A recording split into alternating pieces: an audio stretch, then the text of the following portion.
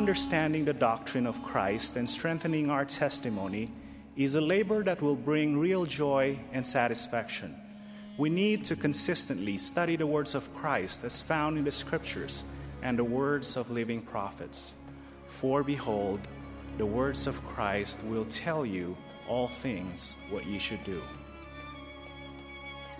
Studying is then another essential key to become a better disciple of Jesus Christ. Prayer and Scripture study go hand in hand. They work together for our benefit.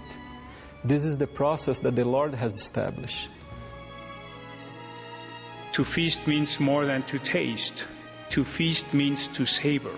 We savor the Scriptures by studying them in a spirit of delightful discovery and faithful obedience. When we feast upon the words of Christ, they are embedded in the fleshy tables of the heart.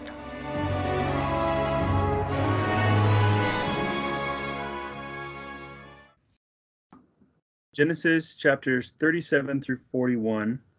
Most of this is kind of the story of Joseph. There's like one chapter in there that kind of goes off on other stuff, but for the most part, it's Joseph and his incredible experiences. I mean, man, this guy goes from being in a hole to being second in command in Egypt in a matter of, 15 years or something. Pretty crazy. But yeah, I think it's interesting.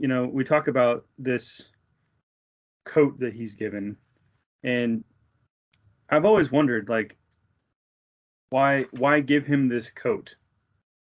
Why what's the purpose of that? And we talk about it's multicolors and whatever, and there's lots of different ideas about what that actually looked like. But I found this. It's from Black in 400 Questions and Answers about the Old Testament. What do we know about the coat given to Joseph? Some scholars suggest the coat given to Joseph was richly embroidered and had long sleeves, such as the better class wore. This type of coat was called a tunic. The typical tunic was long, extending to the hands and feet. To wear such a coat was a sign of favor. It's not clear what Joseph's tunic looked like, because the meaning of the Hebrew word that describes it is uncertain. The suggestion that the coat had many colors comes from the Greek translation of Genesis. In Joseph's case, the coat was a sign that the birthright forfeited by Reuben was given to him. And it's again with this birthright idea, that should have been Reuben's, but he transgressed, and so it passed down to the next person in line, which was Joseph, and it was this symbol of his right to have that birthright. I don't know. What do you think? Is there something else to this coat thing? No, I can think of robes of the priesthood. I could think of symbolizing authority. Many colors is an interesting thought because it's probably not easy to come by in those days. I think that what they're trying is, I think he's trying to come across that this was a unique. It wasn't a normal coat, and it symbolized something, right? Yeah. I find it interesting that right off the bat, it talks about Israel loved Joseph more than all his children. Yeah. Because he was the son of his old age, and he made him a coat of many colors. And when his brethren saw that their father loved him more than all his children, they hated him and could not speak peaceably unto him. And I don't know why, but I think about Lehi, Nephi, Laman, and Lemuel. Many times in that story, which is a more modern story compared to this one, yep, and we have more detail, many times Laman and Lemuel are threatened by the fact that Nephi is being more righteous than them, or calls them to repentance, or says, how can I, your younger brother, instruct you who are my older, who should know better, right? And later on through the Book of Mormon, we see glimpses and read parts where it speaks to Laman and Lemuel and their descendants feeling like Nephi stole the birthright, or he wanted to set himself up above them. So it's not something that is unique to just this one family, right? But in this story, what's interesting is that Joseph starts having these dreams. And one of them is about these sheaves of wheat. Yeah. It doesn't say wheat, right? It just says sheaves. Sheaves in the field, yeah. Which I'm assuming wheat or hay or something. And his sheep stands up, and then theirs stand around him, and they bow to him.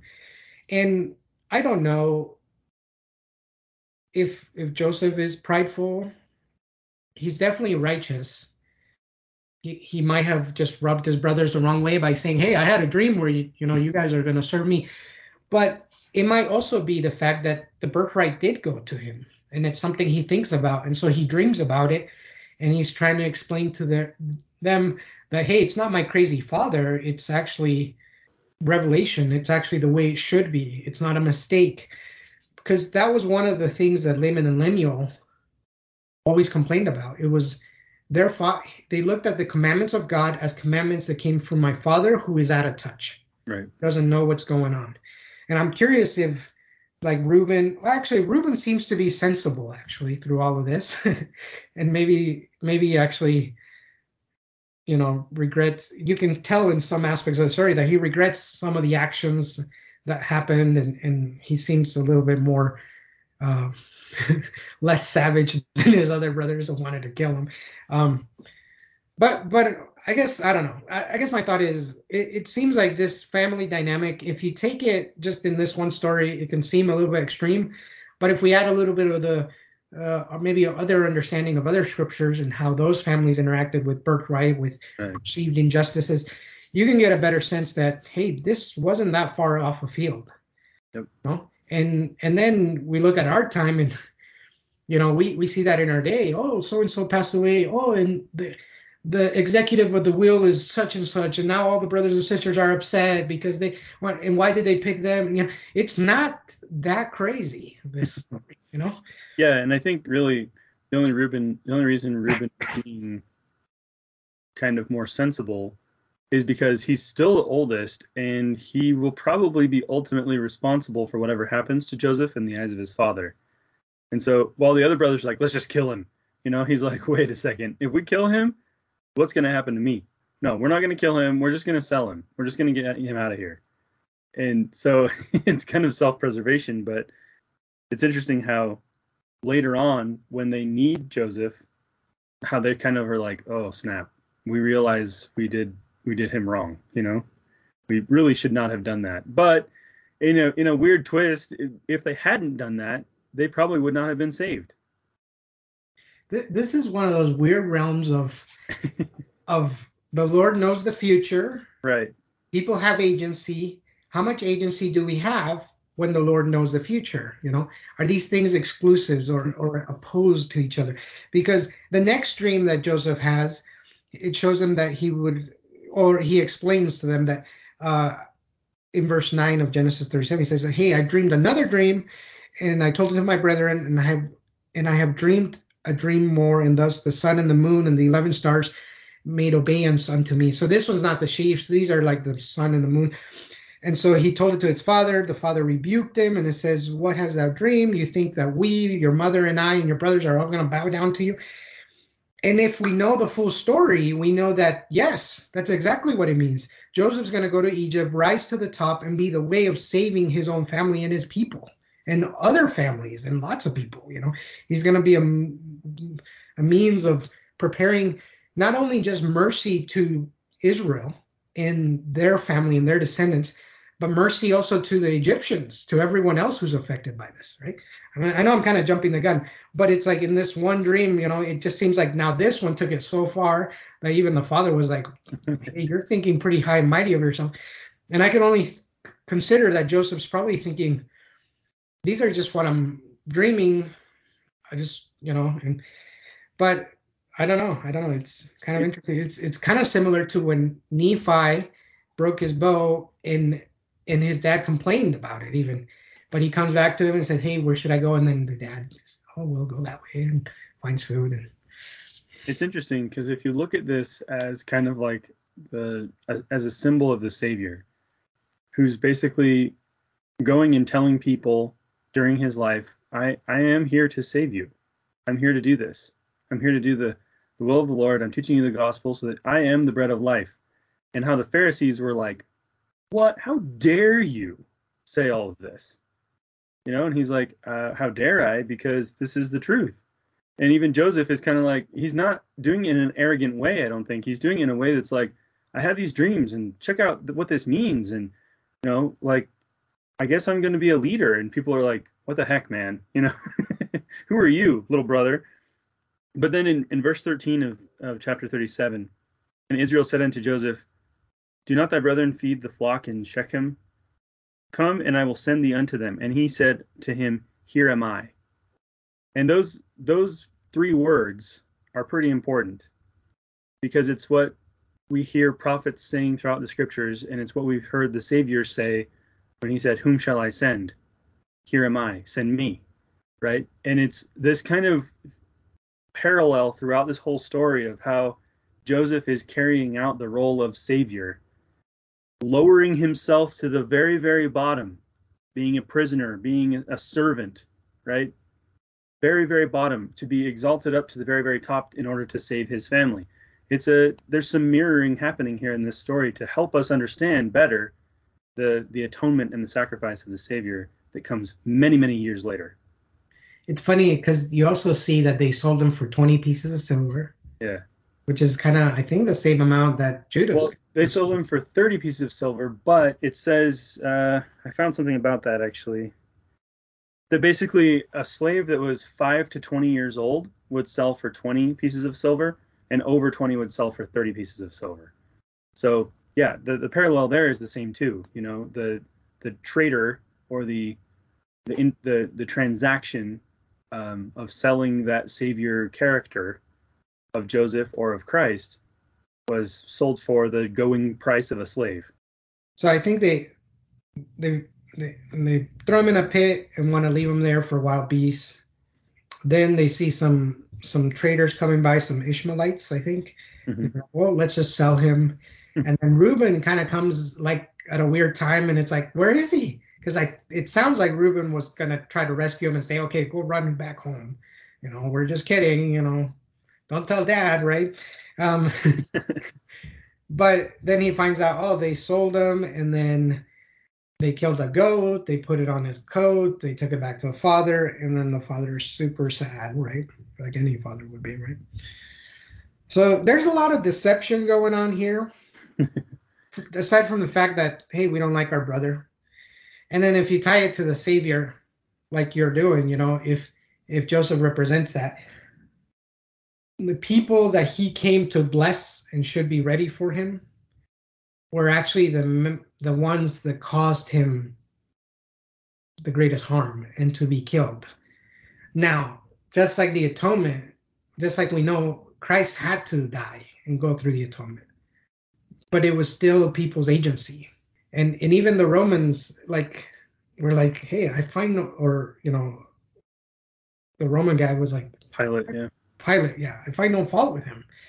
What do you want? Oh, well, kill him anyway, crucify him, right? And it's interesting because there were many places here where they could have turned away. They could have said, hey, all right, you were in the pit a couple hours, come on out, or let's just take your cloak, we'll burn it, and then go back home, But it escalated to the point where it's like, we don't want to take fault for this. We don't want to do it. We will have somebody else do it for us. Kind of like the Jews didn't want to deal with Jesus. They wanted the Romans to deal with him. Right. There's a lot of... Not only that, but essentially to Israel, he thought Joseph was dead. And then later when they go to Egypt and they find him there, that's like the first time he realizes that he's not dead. And there's kind of a resurrection of types, right? Where he's like, oh my gosh, you're still alive. And that joy that he felt that finding his son still alive, it's kind of the same parallel of everyone thinking the Savior's been crucified. Now what are we going to do?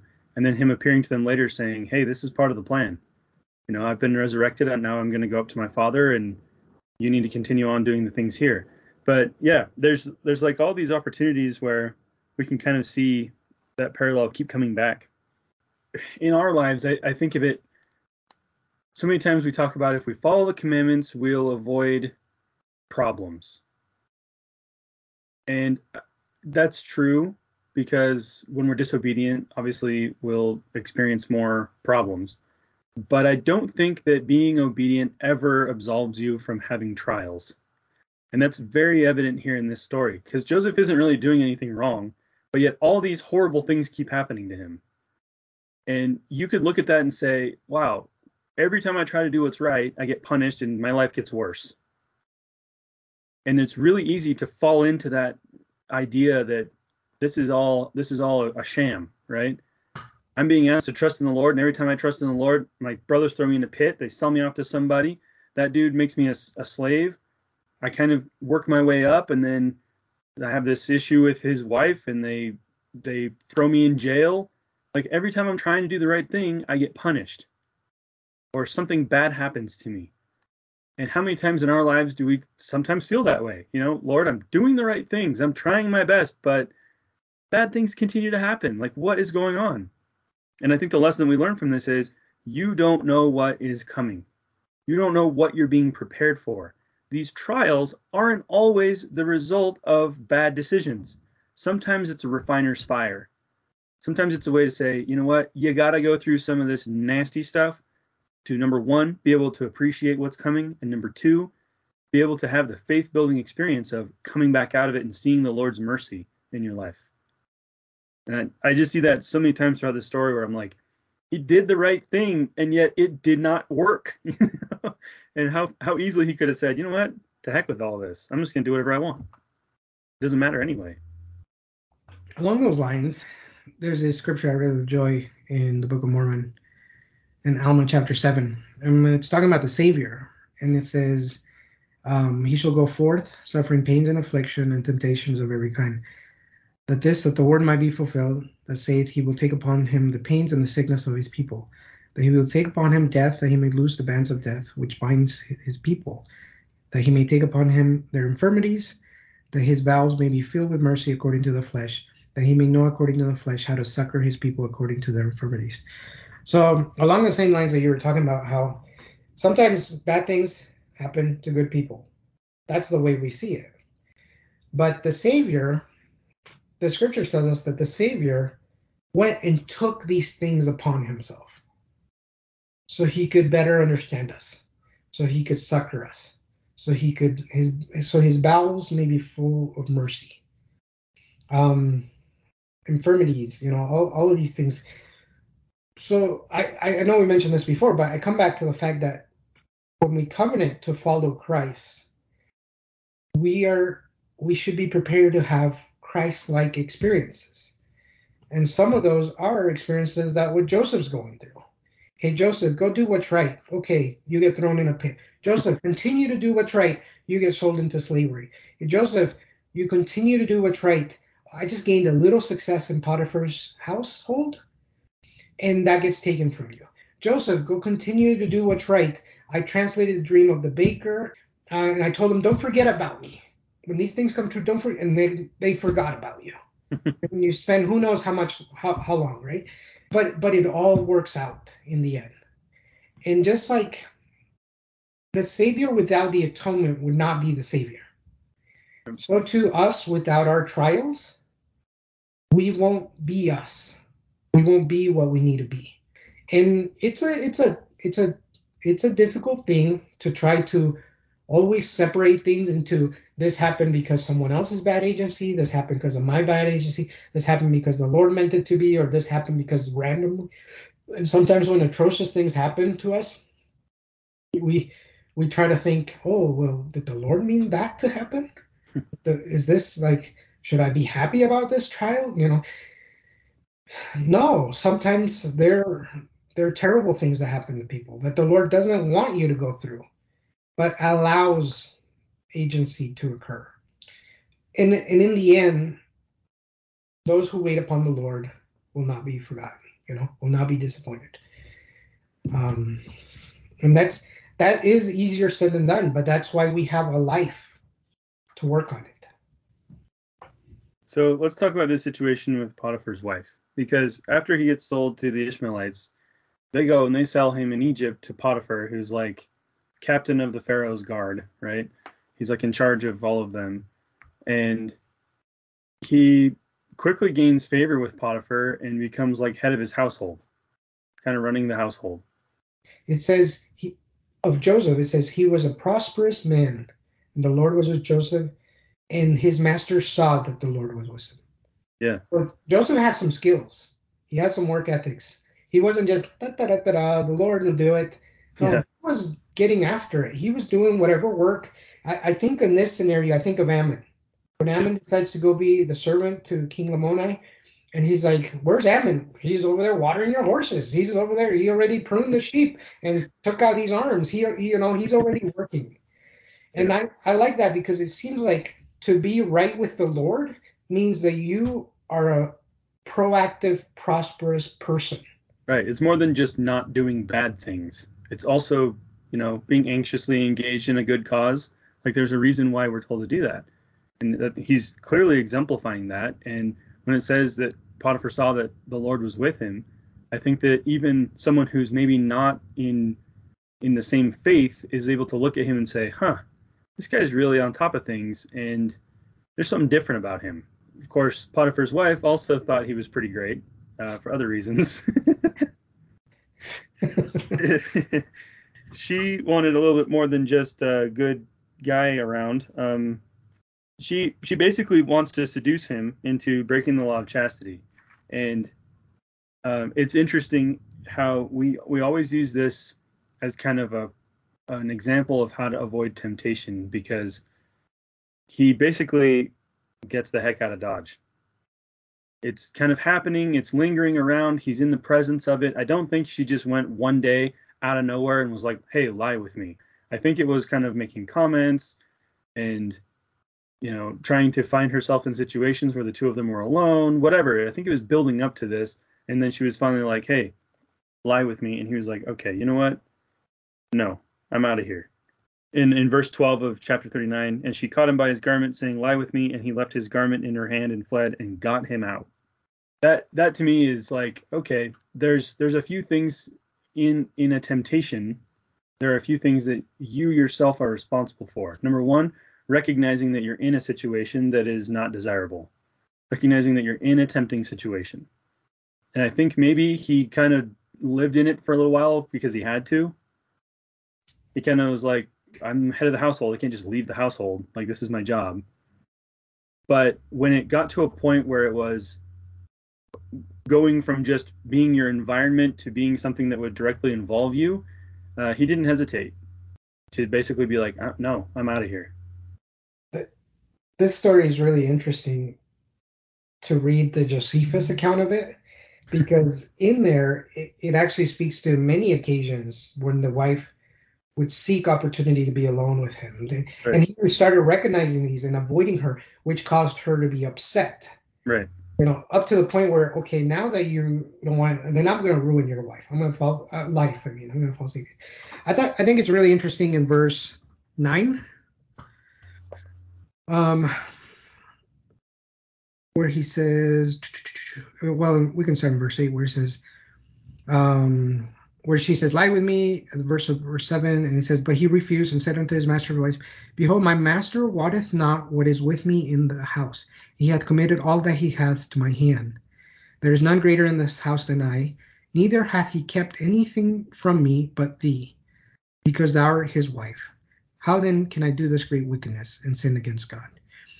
And the reason I like these verses is there's a sense of Joseph having gratitude. Yeah. He's had some terrible situations. He's not saying, okay, now my dreams are coming true. This all belongs to me. I'm rising to the top. He's kind of saying, look at everything he's done for me and the trust he has in me. There's nothing he keeps from me. There's almost like a friendship, like a trust.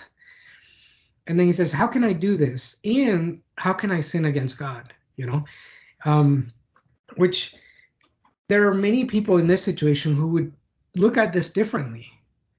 It would say, hey, I'm the greatest person in the house. He's not here. I can go do what I want. We can surely get away with this. You can spin it, whatever.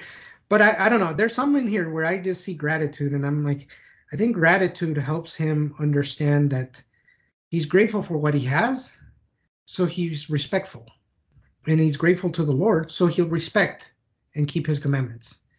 Right. I think he's very good at attributing his status and attributing his success to the Lord, not to himself, and not even necessarily to Potiphar, because he's saying he hasn't kept anything from me but thee. I have all this power and influence in this house. Now, why would I do this to sin against God, who has given me all of this, right? Because as soon as I do that, I'm going to lose everything. It would have been very easy, especially in those times when kind of this treachery was done, to kind of maybe arrange something with her to poison Potiphar or whatever, and then, oh, well, now that he's dead, oh my gosh, what a tragedy. Now I can take control of the house and the guard and his wife, right? But he's looking at it saying, the only reason I have any of this is because the Lord's been with me. So why would I sacrifice that? For what? Yeah. And honestly, it did not play out well for him, right? This is the part where you're like, oh, he did the right thing, so he should get a merit badge for it. Yeah, you know what? He got thrown in jail because of this. It's funny that in jail, like in verse 21 and 22, it says, but the Lord was with Joseph and showed him mercy. It's funny that in both instances, it talks about the Lord shows him mercy, as if Joseph's done something wrong. But this mercy might mean something different than you did something wrong, so I'll give you mercy. It might be shows him favor, or continues to enlighten him, or continues to help him stay motivated, or, it continues to let him know he's not forgotten. Because Joseph goes at it again. He says the keeper of the prison committed to Joseph's hand all the prisoners that were in the prison. And whatsoever he did, it's like he knew that Joseph could be counted upon. And it's like when you're surrounded by someone you can trust, you give them more responsibility, And yeah, you're a prisoner, but while you're here, hey, be in charge of all the prisoners, why don't you, and do this. It shows that Joseph had social skills. He had intellectual skills. He wasn't a dead potato. You know what I mean? He was useful. He was proactive. He wasn't wallowing in self-pity. He also didn't blame God. He didn't say, wait a second, I avoided committing sin when I was in a position where I could have taken advantage of everything. I did the right thing, and now I'm in prison. God, this doesn't work. This isn't fair. Life's not fair to me. He could have become a victim pretty quickly there and said, I'm not doing this anymore. I'm going to do whatever I want because nothing matters. But he continues to show that I trust in the Lord, that this is all going to work out. And it's funny how it wasn't immediate. It just took a long time to work his way back up. Yeah, he was put in charge of the prisoners.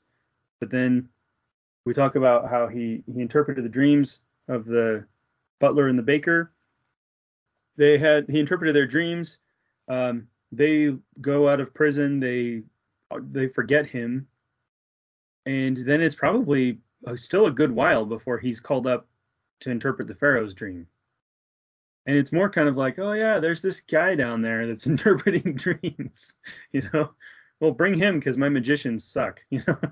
Something interesting that Joseph says also to the butler and the baker, because they both have dreams. One of them, he's saying, well, your dream means that in 3 days, Pharaoh will take you back and forgive you, and you'll be able to, drink at the cup of your hand or something like that. And the other one's kind of like, it means Pharaoh's going to hang you up and the birds are going to eat your flesh, which is not great. But on verse 8, he says, and Joseph said unto them, do not the interpretations belong to God? Tell me then, I pray you.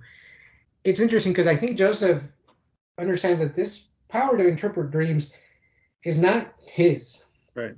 And that God is helping him, which is the same mechanism by which he'll rise to the top, And then we get to Pharaoh's dream.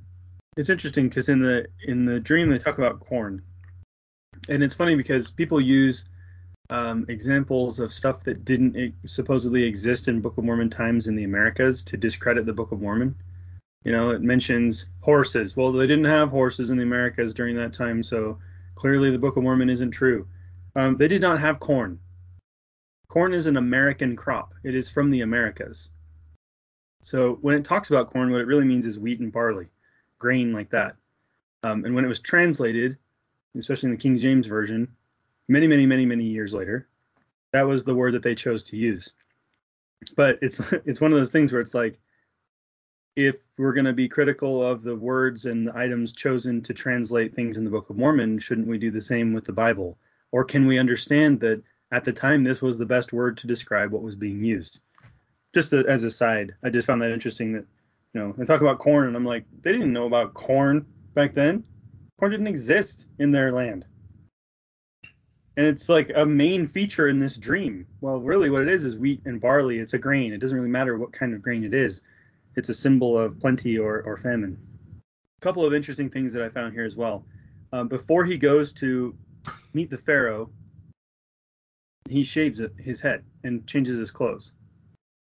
And what I found this quote by Hamilton in the book of called Book of Genesis 18 through 50. He says, "Understandably, Pharaoh takes immediate action. Joseph is to be brought before Pharaoh as quickly as possible. In preparation for his first royal audience, Joseph shaves and doffs his prison garb. He does this, of course, to make himself more presentable to the head of state. We know that Semites prefer to be bearded, whereas Egyptians were clean-shaven. Joseph will look more like an Egyptian than a Hebrew, even if he is a Hebrew lad." And I was thinking, like, why bother with that? And I think the reason is he's adapting to the culture that he's in. And he's saying, if I'm going to be getting my message across, I need to adapt my presentation to the culture that I'm in. And I think about missionaries and how we want to say, well, this is how we do it. When we teach the gospel, this is how we teach it, and this is how we approach these topics. Sometimes it's necessary to adjust our message or our presentation of our message to our audience, right? If he'd have gone in there and said, I'm just going to wear what I'm wearing, looking how I'm looking, it probably would have worked out too. But he tried to do his best to change that in order to be accepted by the Pharaoh. Yeah, I wonder how much, well, I'm sure that was inspiration, that he received. Because if the Lord is looking, 3-4 chess moves ahead, he knows he's positioning Joseph to be second in command of all of Egypt. And will that be more acceptable if he looks like them or doesn't look like them? There's in the New Testament where he says, hey, clean the inner vessel before you clean the outer vessel. This is like the opposite scenario. His inner vessel is clean. Right. He needed to clean his outer vessel. Yep. Where oftentimes we are so focused on just the appearance, and those believers say, why do you worry about the appearance when the heart is what I care about? But when the heart is right, you should also have good appearance. You should also be clean. You should, do these things, right? So also just before, so Joseph has the Pharaoh has this dream about, 7 ears and 7 ranks, the number 7, with cattle stocks, 7 thin ears and so forth. And the magicians, which I would take would be like their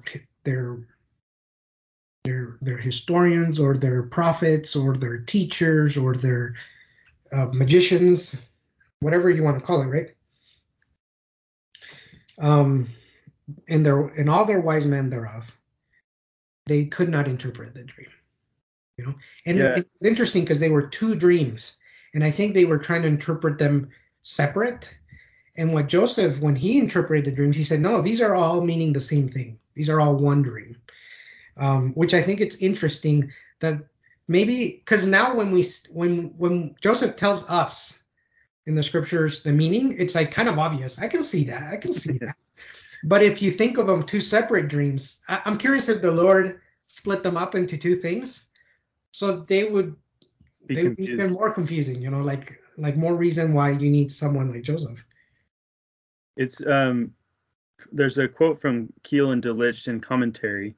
They say, the magicians were men of the priestly caste who occupied themselves with the sacred arts and sciences of the Egyptians, the hieroglyphic writings, astrology, and interpretation of dreams, the foretelling of events, magic, and conjuring, and who were regarded as the possessors of secret arts. But not one of these could interpret it, although the clue to interpretation was to be found in the religious symbols of Egypt. That's the other thing, is that Joseph isn't coming with any knowledge necessarily that others didn't have. He's using their own symbols. And so it's not like he's saying, oh, I have this insight that no one else has. He just has a clarity provided by revelation that no one else had. And he's using their symbols from their dream to show them, this is what I understand from this, and this is what this means. And that's why the Pharaoh, I think, was like, holy smokes, this guy knows what he's doing. I think it's really also interesting that Pharaoh was the one that had the dream. Yeah. And he's the leader of all these people. So the Lord is also speaking to him to say, hey, you should prepare the land, the people, you know. Now he needed a little help, and it sure helped Joseph. But it's very similar to other examples where we talk about these events, but it was Sarah who had this question, you know, and it was this, and it was. So the Lord is no respecters of people, you know. He'll speak to whomever will listen. Well, and how many times do we ourselves receive some sort of guidance from revelation, but we don't really know what it means? Or we're not really sure, like, why am I having this impression, or why am I having this experience in my life? And then, you know, we either read something, or we read the scriptures, or we watch General Conference, and it's almost like the prophet is speaking to us. It's almost like we're receiving revelation through him for us. And that's the same thing that's happening to these people. They're in communication with God. Even the Pharaoh, who wasn't a Hebrew, he didn't believe in the same God. He was having a communication with God to lead his people. What he needed was someone to say, here's what it means. And sometimes we need that too. Sometimes it's like, I get the feeling that we need a change in our life, or I get the feeling that I just need a more clarity on certain things. And then you watch General Conference and it's like, this talk just is like speaking directly to you. That's what this is, you know. That's a prophet, seer, and revelator receiving revelation, and just for a broad group of people, but you feel like, holy cow, that's exactly what I needed. Well, I think the last main principle in this story is he not only interprets the dream, but then he's empowered to act on it. And what they do is they prepare for the famine.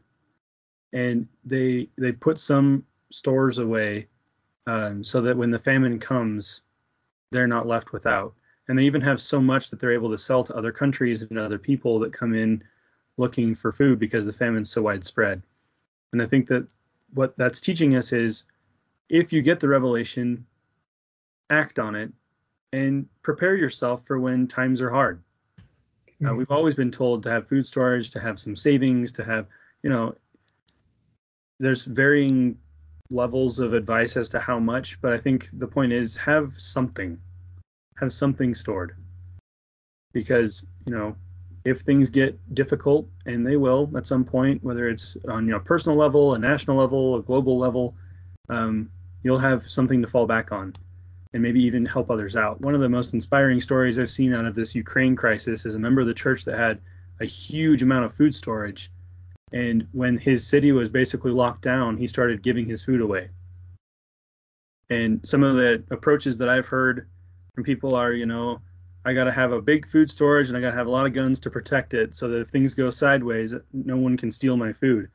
And I was like, wow, that's a very strange way to look at it, when this brother is in a war and he's readily giving his food to his neighbors to help sustain them through this trial. Heaven forbid that happen, but, you know, you want to be prepared for whatever may come your way. The other part I thought about this was also like emotional bounty. Sometimes things are going great. We should appreciate it. We should remember it. And oftentimes we're told to write it down or to record it somehow, because sometimes our testimony written down, or these spiritual experiences we have, when the night is dark and they're not around, just their memories can keep us going. You know, and our lives aren't, because we are righteous, there's bounty from now till the end of the horizon, right? No, I think this is also an example of saying sometimes there's times of bounty and things are going great. Sometimes they're not going great. Joseph is an example that if you do what's right, it will work out. It'll work out even if it doesn't at first or at second or at third, right? If you stay with it and you continue to be faithful, you will be blessed in the end. Well, it's like, isn't that true of anything that you want to learn? Like, hey, you want to learn how to do math or program a code, or how many times do you have to fail at it? And it's like all the time. Yep. all the time to get better. And people that are really good at something, it's like, hey, this concert pianist, how many times you hit the wrong note? How many times was your finger sore? How many times, it's like it's a process for everybody, for everything we do. And so is the gospel. The gospel is, that's why weekly we have these check-ins where it's like, okay, how do we recommit ourselves? How do we look at what we did good and appreciate that? And how do we look at what we didn't do right and fix it?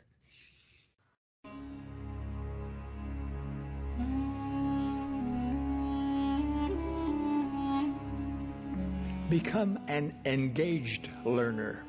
Immerse yourself in the Scriptures to understand better Christ's mission and ministry. Know the doctrine of Christ so that you understand its power for your life. Internalize the truth that the atonement of Jesus Christ applies to you. Every time you plug in your phone, use it as a reminder to ask yourself if you have plugged into the most important source of spiritual power, prayer and Scripture study, which will charge you with inspiration through the Holy Ghost. It will help you know the mind and will of the Lord to make the small but important daily choices that determine your direction. My dear brothers and sisters, Jesus Christ invites us to take the covenant path back home to our heavenly parents and be with those we love. He invites us to come, follow me.